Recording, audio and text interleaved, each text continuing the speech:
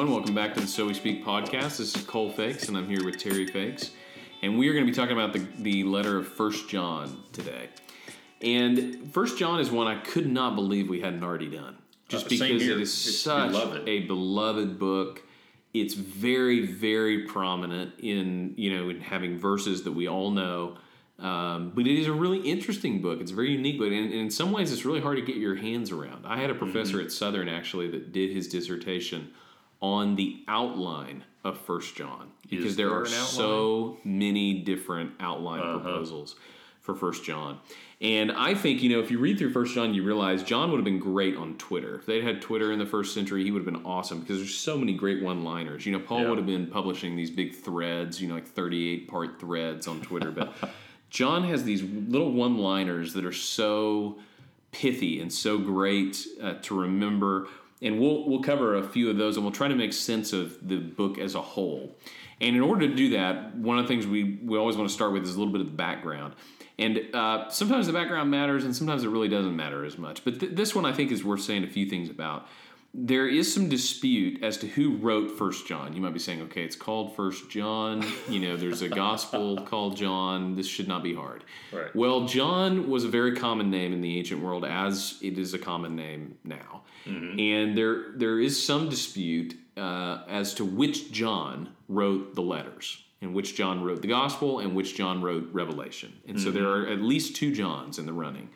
Now, I'll just say from the get-go, I think John the Apostle wrote all of these books, all 5 books. Yes, I agree. But there is, even among relatively conservative scholars, there is some debate as to who wrote portions of the Johannine, is what you call it, canon. Now, the Gospel and Revelation are the two that people like to split. And that's pretty obvious why you would do that. You got this very interesting Gospel that's written about the life of Christ, that's very philosophical and written in a certain style, Greek style. And then you have Revelation, which is unlike anything else in the New Testament, and it is not written the same way, both in the content and in the grammar and everything else, which you can understand. If you had an experience like the book of Revelation, your grammar wouldn't be great either. Right.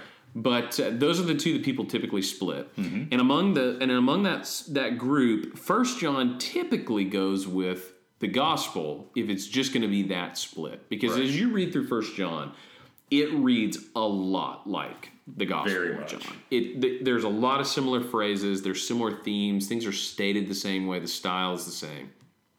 There's another group of people, though, that think that there is John the Apostle and John the Elder. John the Elder just being an itinerant pastor in the late first century, and that maybe he wrote 2nd and 3rd John, and or 1 John, and or Revelation. Right. I don't think many people would put Revelation in that group, but there's some disagreements on this.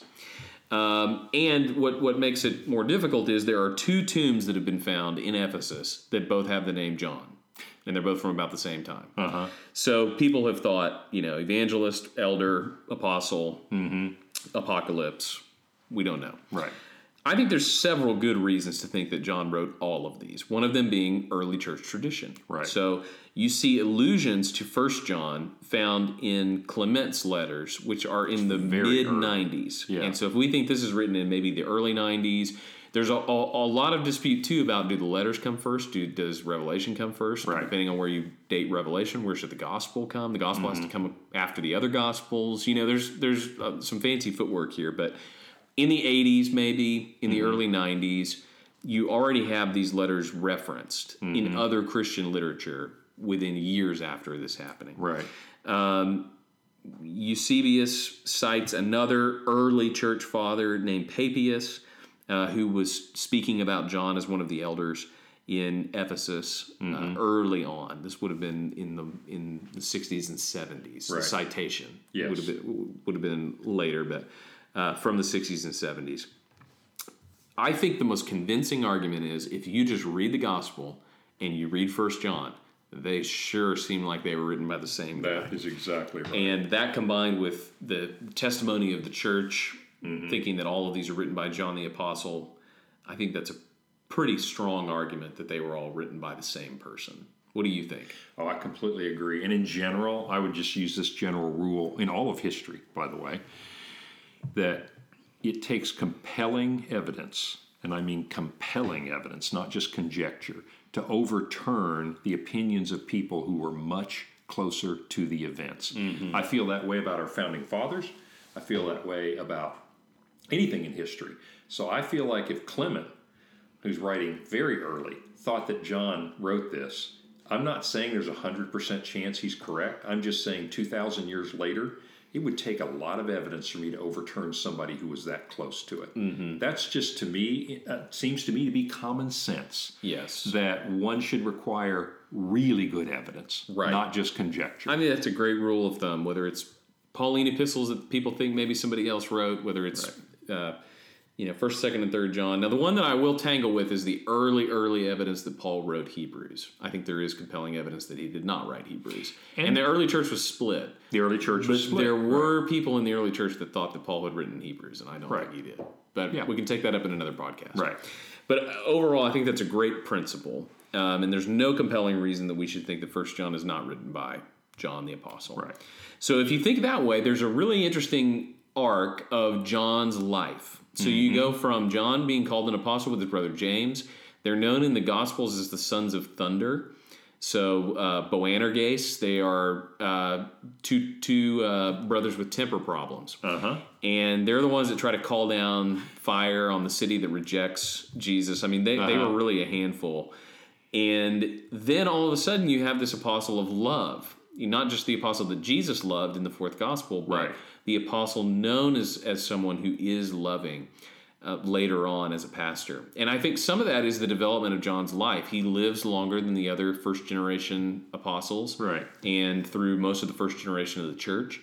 He pastors in a town, at least for a while, in Ephesus, that has one of the longest and richest histories of Christian community. I mean, if you think about this, no town, not even Jerusalem, has as rich a lineup of pastors and elders and teachers as Ephesus. Right. So we know that the church is founded by Paul, and you can read about that in Acts chapter 18 or 19, and then the Ephesian elders in chapter 20. Right. So very early structure, very early congregation. Buy-in, strong congregation. He sends Timothy to Ephesus to be an elder there. We think probably 1st and 2nd Timothy are written to Ephesus when Timothy is working there as an elder. Shortly after that, you have John in Ephesus serving there. And after that, or at least later in his time there, you have the book of Revelation where Jesus writes a letter to the church in Ephesus. Right. So they have a gospel, they have a letter from Paul, they have 1 to 3 letters from John. We don't know where all these are addressed to, but 1 to 3 letters from John, and a letter from Jesus, and 2 letters to Timothy, their lead elder, all in one city in the first century. That's great point. That's a pretty good resume for that city. That's exactly right. And as an anchor, and Ephesus was the foothold, if you will, into all of what we now call Turkey. And if you just look over the next 200 years, the bulk of the persecution of Christians and just the stalwart faithful church from 100 AD to 300 AD was in Turkey. Right. Yeah, this area is just... They were prepared to weather 200 years of persecution. All Christians were persecuted, but the Roman authorities and the people who lived in Turkey were fanatics about the emperor cult. And so these Christians were prepared, even though they didn't know it, because they were going to experience the worst persecution. And part of that preparation is what we see is probably the major theme in 1 John, which is holy living in light of false and divisive teaching. And this is where you have to do a little bit of detective work to figure out what's going on in Ephesus at the time. But it's clear from the letter that there are false teachers in Ephesus. And there's actually this false faction of teachers that John is describing in this letter that he is countering and reprimanding and encouraging the church against in the town of Ephesus. So there's 4 facts that emerge from the letter that give us a picture of what's happened in Ephesus. First, they had people that had left the existing church. So this isn't just like Galatians, for example, where there's intramural fighting going on in the church. These people have actually left the church. 2, they have differing views about Christ. This is in chapter 4, 1 through 3. They deny that Christ came in the flesh, for example. Right. 3rd, they disagree about keeping God's commandments. These people are teaching basically that you don't have to keep God's commandments. And then 4, they have a continued and very strong influence on the existing church. So as a modern day example, this isn't just a fight within the church. This is the church split, a new church opens across the street, and preaches sermons about how bad the old church is. Right. That's kind of the situation that's going on. Great way to characterize that. When John is writing this letter. And these false teachers, people have put together little constructions as to what these false teachers actually believed. Are they Gnostics? Are they proto-Gnostics? Right. Are they just apostate of some kind? And Colin Kruse has a great commentary on 1 John, among many. There's a lot of great commentaries on 1 John. But he says that basically the false teachers claim to know God, but their actions didn't show it. Right. And that's really the heart of what John is addressing. That's why there's so much on how you live in 1 John, because the gospel bears specific fruit in your life. Right. We'll talk about that. They claim to be sinless. Yeah. They deny that Jesus was the Christ. They deny that Jesus came by blood, came in the flesh. And they lacked love for other believers. So what John is doing is he's pointing to the action of these false teachers and saying, we can tell by your behavior and by your beliefs that you are not of us. You started with us, you went out from us, but you're not of us.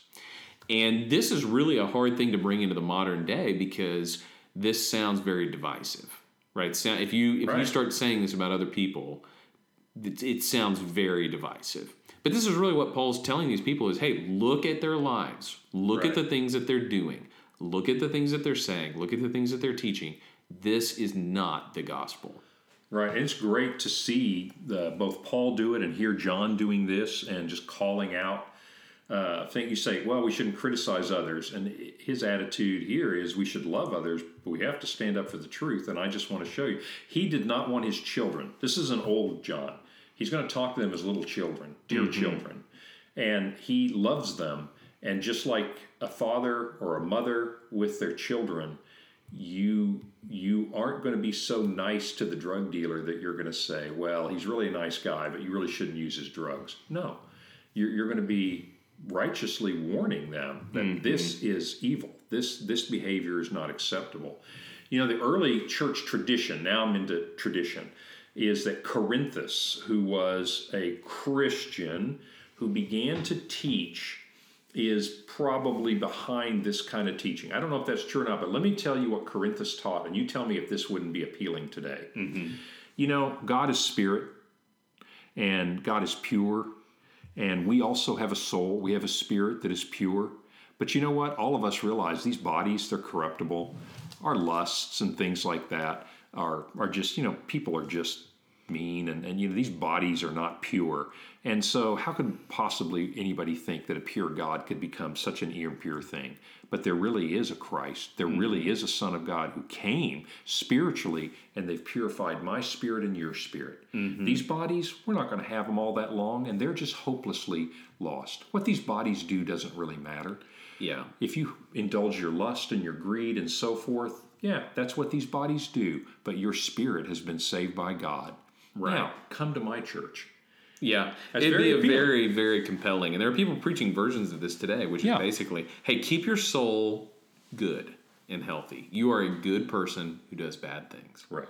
And you have desires. Sometimes we give in to desires. This is a mild form of dualism. Right. Between the spirit, which is good, and a body, which is bad.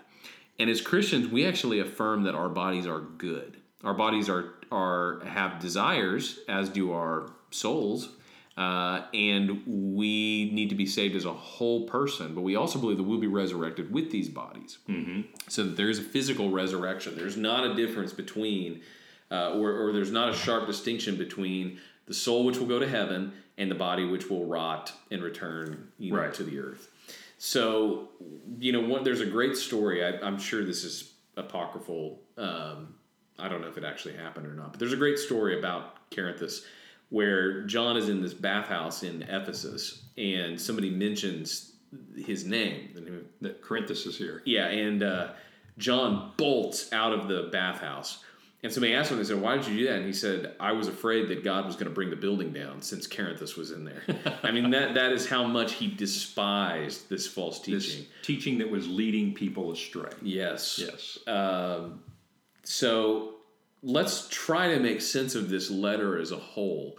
One of the problems with 1 John in terms of outlining is it doesn't have a major flow like Paul's letters do. It's Right. much more like the book of Proverbs or like the book of James, where it has certain themes that it revisits over and It over circles again. back to Yes. the same theme 2 or 3 times. Yes, but outside of those themes, it's a little hard to organize. Yeah. Well, one way is looking at the very beginning. Remember we said that it appears that these people that had left deny that Jesus came in the flesh.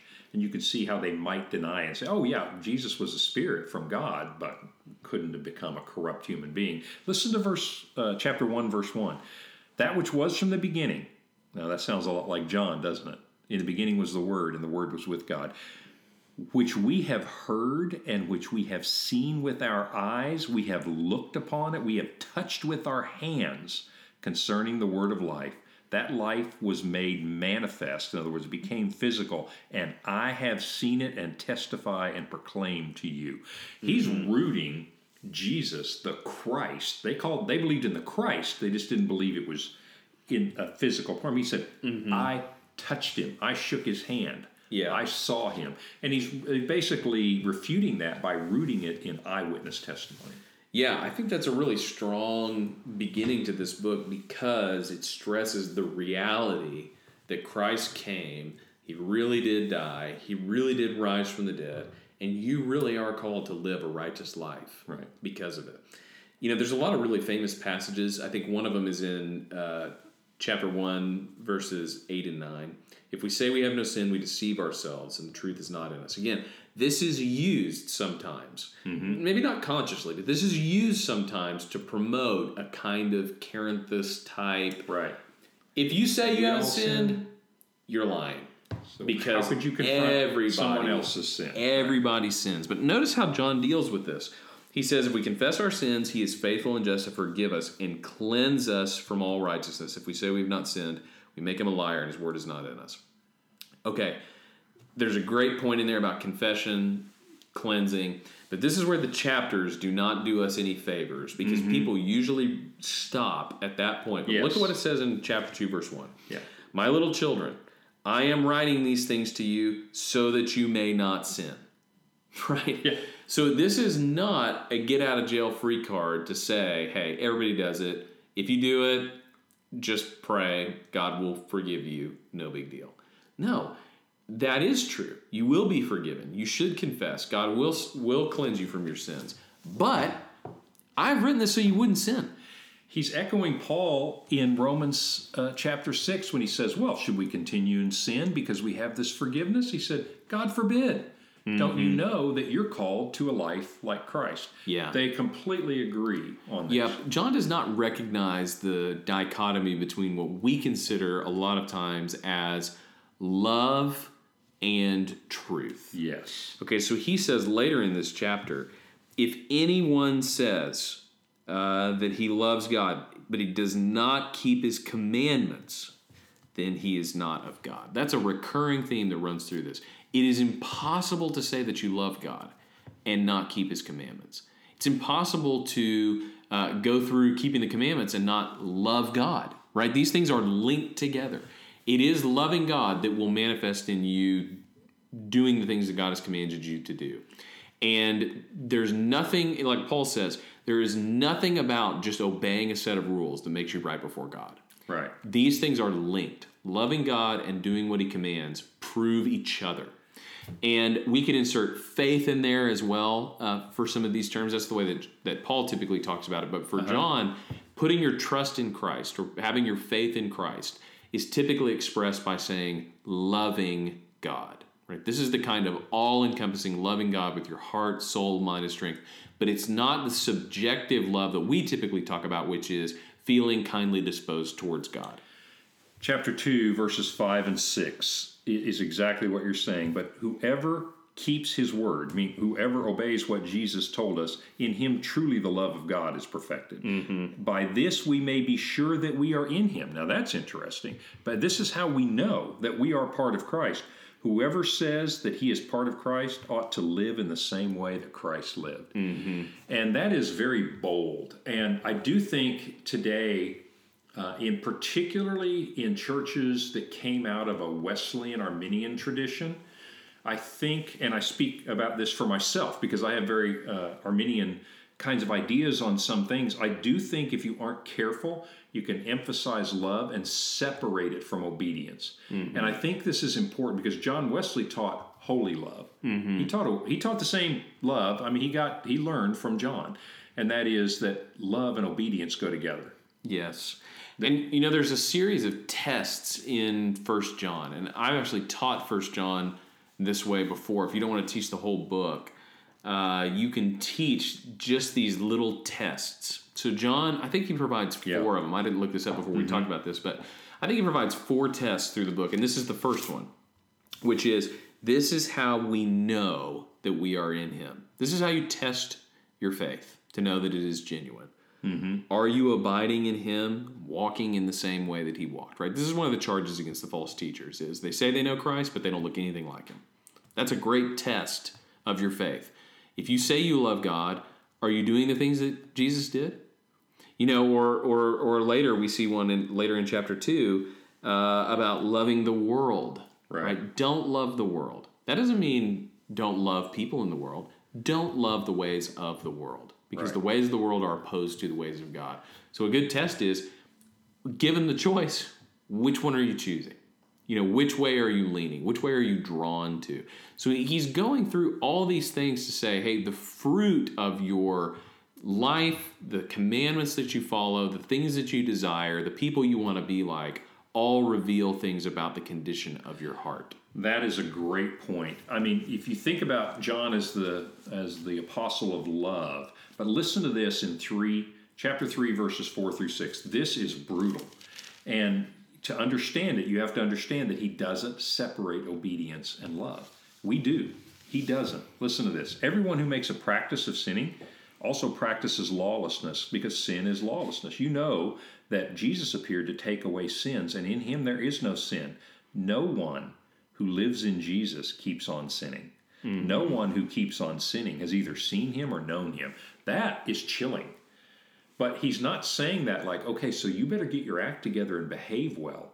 He sees this much more holistically. He said, don't kid yourself saying you love Jesus if you're not following him and living the way he lived. Mm-hmm. And it's like, yeah, that's actually what love is in the Bible. And which is interesting because that's where he goes after this. And we quote these passages a lot, but the later part of chapter 3 and the beginning of chapter 4 are concerned with defining love, biblical love. What is love? And he says in chapter 3, verse 19, by this we shall know that we are of the truth and reassure our hearts before him. For whenever our heart condemns us, God is greater than our heart. He knows everything. Beloved, if our heart does not condemn us, we have confidence before God. And whatever we ask, we receive in him because we keep his commandments and do what pleases him. So this is the issue of conscience, right? Which is very important to the way that we define love. So we talk about love basically as an impulse. Mm-hmm. And what he's doing here is he's just laying down a rule that says, look, your heart with quotes around it is fickle. Yes. But what God has commanded is not fickle. Okay, so you know that you're in the truth, not just because you feel that you are, right, but because you're actually obeying what God has said. Because you've brought your heart before him, it says in verse 19. We reassure our hearts before him. That's prayer, confession, all of these things. Because we're actually abiding by the things that he's commanded us to do. So when you start to fuse that with a definition of love, you start to realize, like you said, for John, loving God is obeying God in an objective standard, right? Because obedience we think is totally objective. Love we typically define as totally subjective. And in this fusion of these two together, love and obedience together, we see there is an objective standard that every person can take part in. Right. That's what it means. And so then in chapter 4, you go on and you get a formal definition of what love is. Look at 4 verse 7. Beloved, let us love one another, for love is from God. Whoever loves has been born of God and knows God. Anyone who does not love does not know God, because God is love. In this, the love of God was made manifest among us, that God sent his only Son into the world so that we might live through him. In this is love, not that we have loved God, but that he has loved us and sent his Son to be a propitiation for our sins. Mm-hmm. So this is a biblical definition of love. Right. The sacrifice of God on behalf of sinful human beings as a propitiation for their sins. That's the definition of love. Yeah. I think that's powerful. I would here maybe use this phrase. John sees love as commitment, and that transcends feeling. It includes feeling, but it transcends feeling. Mm-hmm. Let me give an example. So you're a young woman and you have 2 suitors. You have 2 young men that both want to marry you, and the first one says, "You're my all, you're my everything. I can't think of anything but you. You warm my heart, you make me happy. And I just can't get you out of my head. I'm madly in love with you. Would you marry me?" And the second young man says to you, "I love you, and I will be with you forever. I will be faithful. I will be true. I will always be on your side." Now, this is a little bit artificial. You'd like to have both. But if I were choosing, I'd want the one who made the lifelong commitment more than the one who could eloquently express the height of feeling. Mm-hmm. Because you and I both know that feelings are fickle, commitment lasts. Mm-hmm. Now, again, we're called, that's an artificial example, we're called to have feelings, but when we don't, there's always that bedrock of commitment. Mm-hmm. And I think that's how John sees love. Yeah, and our commitment is defined by what God has already done. Yes. So our love is defined by the fact that we have been loved, not that we muster up our own love for God. But he says, this is love, not that we love God. Okay, the starting point for love is not us loving God. The starting point for love is being loved by God. And so the commitment draws from a commitment that's already been made to you from God. So there's an origin of our love and of our obedience that's outside of ourselves. And the Spirit brings that about in us. The Spirit is really, we don't have time to get to it, but the Spirit plays a really interesting role in John, both in John the Gospel, 1 John, also in Revelation. The Spirit plays a very interesting role. But the Spirit is something that kindles that love that we've received and then helps it to pour out of our life into other people and into other things. One of my favorite verses, and if you want to memorize one that should just encourage you, goes along with what you said. We love because he loved us first. John 3:1. Do you see what kind of love the Father has lavished on us, that we should be called the children of God? And so we are. Mm-hmm. That is what you said. We respond to God's love. Mm-hmm. We don't have to muster it up on our own. Chapter 5 hits several of these themes again. So we see if you say you love God but you don't love your neighbor, you don't really love God. We saw that earlier in the letter as well. But then we get to this interesting part in verse 6. This is he who came by water and blood, Jesus Christ, not by water only, but by the water and the blood. And the Spirit is one who testifies, because the Spirit is true. For there are 3 that testify, the Spirit, the water, and the blood, and these 3 agree. What's going on here? Yeah, this is interesting. Let's see what you think, but my view in this is a little bit more of a Jewish way of thinking about this. Remember when Jesus said, if I were a man and giving you my own testimony, you would doubt that testimony, but the Father testifies for me. I think that's what you get. The Spirit testifies, and if you place your trust in Christ, you should have that reaffirmation.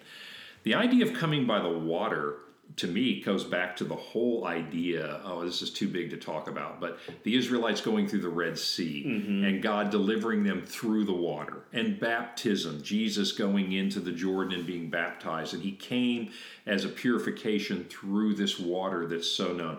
But then he did something that's never been done. He shed his blood for us. Through, and this has always been a weird thing to me, but though our sins be as scarlet, will be washed white as snow. We're washed in the blood of the Lamb. And you think, that's a more powerful cleansing than a water. So I put those three together, and I think I understand what he says. He says these three testify to him, but I don't know if that's very clear. But it resonates with me. I think that's exactly what he means, and I think that's the point in terms of what Christ did. This is one of the passages that makes me 100% convinced this was written by the same John that wrote the Gospel. Right. Because, the Gospel of John, which I don't think we've done this on the podcast yet, but the Gospel of John is arranged, some people think, and I think this is compelling, I don't think it's the only thing, but like a trial. Yeah. And so you have Jesus on trial, but actually in the Gospel, you have everyone else on trial. So it's this little play that John is doing. And you get to the scene with Pilate, for example, where Pilate thinks the that... pinnacle of the Gospel to me. Yeah, the Gospel of John. That Jesus is on trial, and then Jesus turns the tables and is like, yeah, actually, you're the one on trial, and I'm the judge. You get that theme, and there's all these proofs in John of who Jesus is. And he says, this has been written so that you may know that Jesus is the Christ. You see that in John 20. You see that in John 21. You're also going to see that in the second part of chapter 5 of this letter.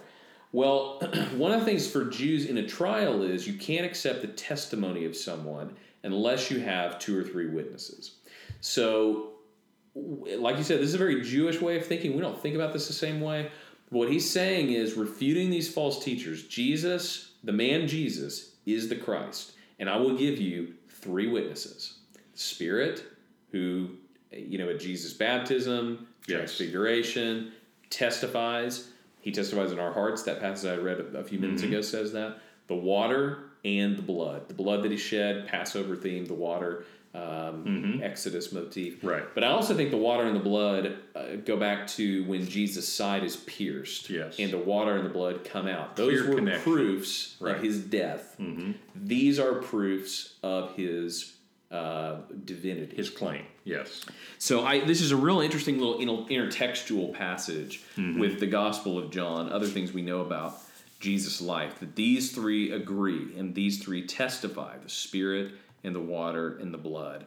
And there's a lot of ways we can extrapolate that, but I think that it reaches back to the story of Jesus and his death on the cross, as well as talking about how it's applied to us, like you were talking about earlier. I'm maybe skipping ahead of where you want to go, but the last verse, this letter ends in a little bit of an unusual way for a first century letter. If you read the letters of Paul, they're going to end with greet so-and-so, greet so-and-so. May the grace of the Lord Jesus Christ be with your spirits. Something like that. But this one ends really differently. Yeah, it doesn't end like a letter, and some people wonder if it is really a letter. Maybe it's a sermon or something instead, or maybe the letter has had the beginning and the end chopped off, because Paul's letters read like Greek letters. They have the standard greeting, the person who's writing, the addressees, all of that. They have a formal ending. This one doesn't, but it does end with a very interesting line. It says, "My little children, keep yourselves from idols." That's the parting word. Why do you think he ended that way? Well, I have 2 thoughts. One personal, one in terms of this. This is purely conjecture as to why he wrote that way. Is the idea that there are a lot of idols in the world, and anything that you love becomes an idol. Only one thing is worthy of your love. And I'm talking about love like we've just been talking about, your commitment, your obedience, your following the example, and that's God. Anything else you love. Do not love the world, either the things of the world, because that's an idol. So I think he just is summarizing, perhaps, this is a conjecture, he's summarizing the whole thing as, don't forget, only one thing is worthy of your love. Everything else is an idol.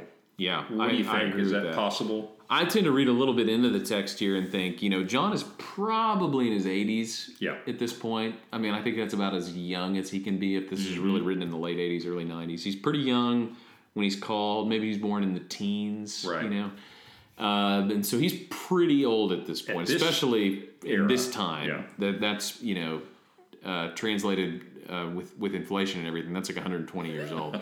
So he is very old, and I will say, sometimes when you talk to really old people, They have a way of capturing wisdom in little quotes that don't necessarily sound all that wise, and then you start to think about it and you realize, oh, there's a lot of wisdom in this. I kind of read it that way. It's one of those, hey, if I had to leave you the parting word, keep yourselves from idols. Yeah. And you're kind of like, what? And then you start to think about it, and like you said, this really underscores everything that's in this letter. If you will just focus on keeping yourself from loving the things that you should not love, giving yourself to the things that you should not give yourself to, trusting in the things that you should not trust yourself to, that's pretty much the bottom line. Keep yourself from idols.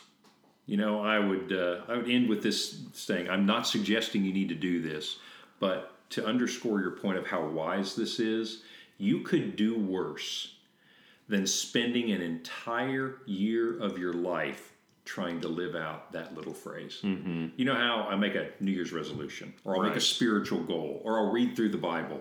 You know, you could do worse than to say, I'm going to take the next year and I'm going to try to live out, keep myself from idols. You could spend a year doing that and grow in your faith. That's how profound that is. Mm-hmm. It's a very interesting ending to the letter, but I think it summarizes almost everything that's in this letter.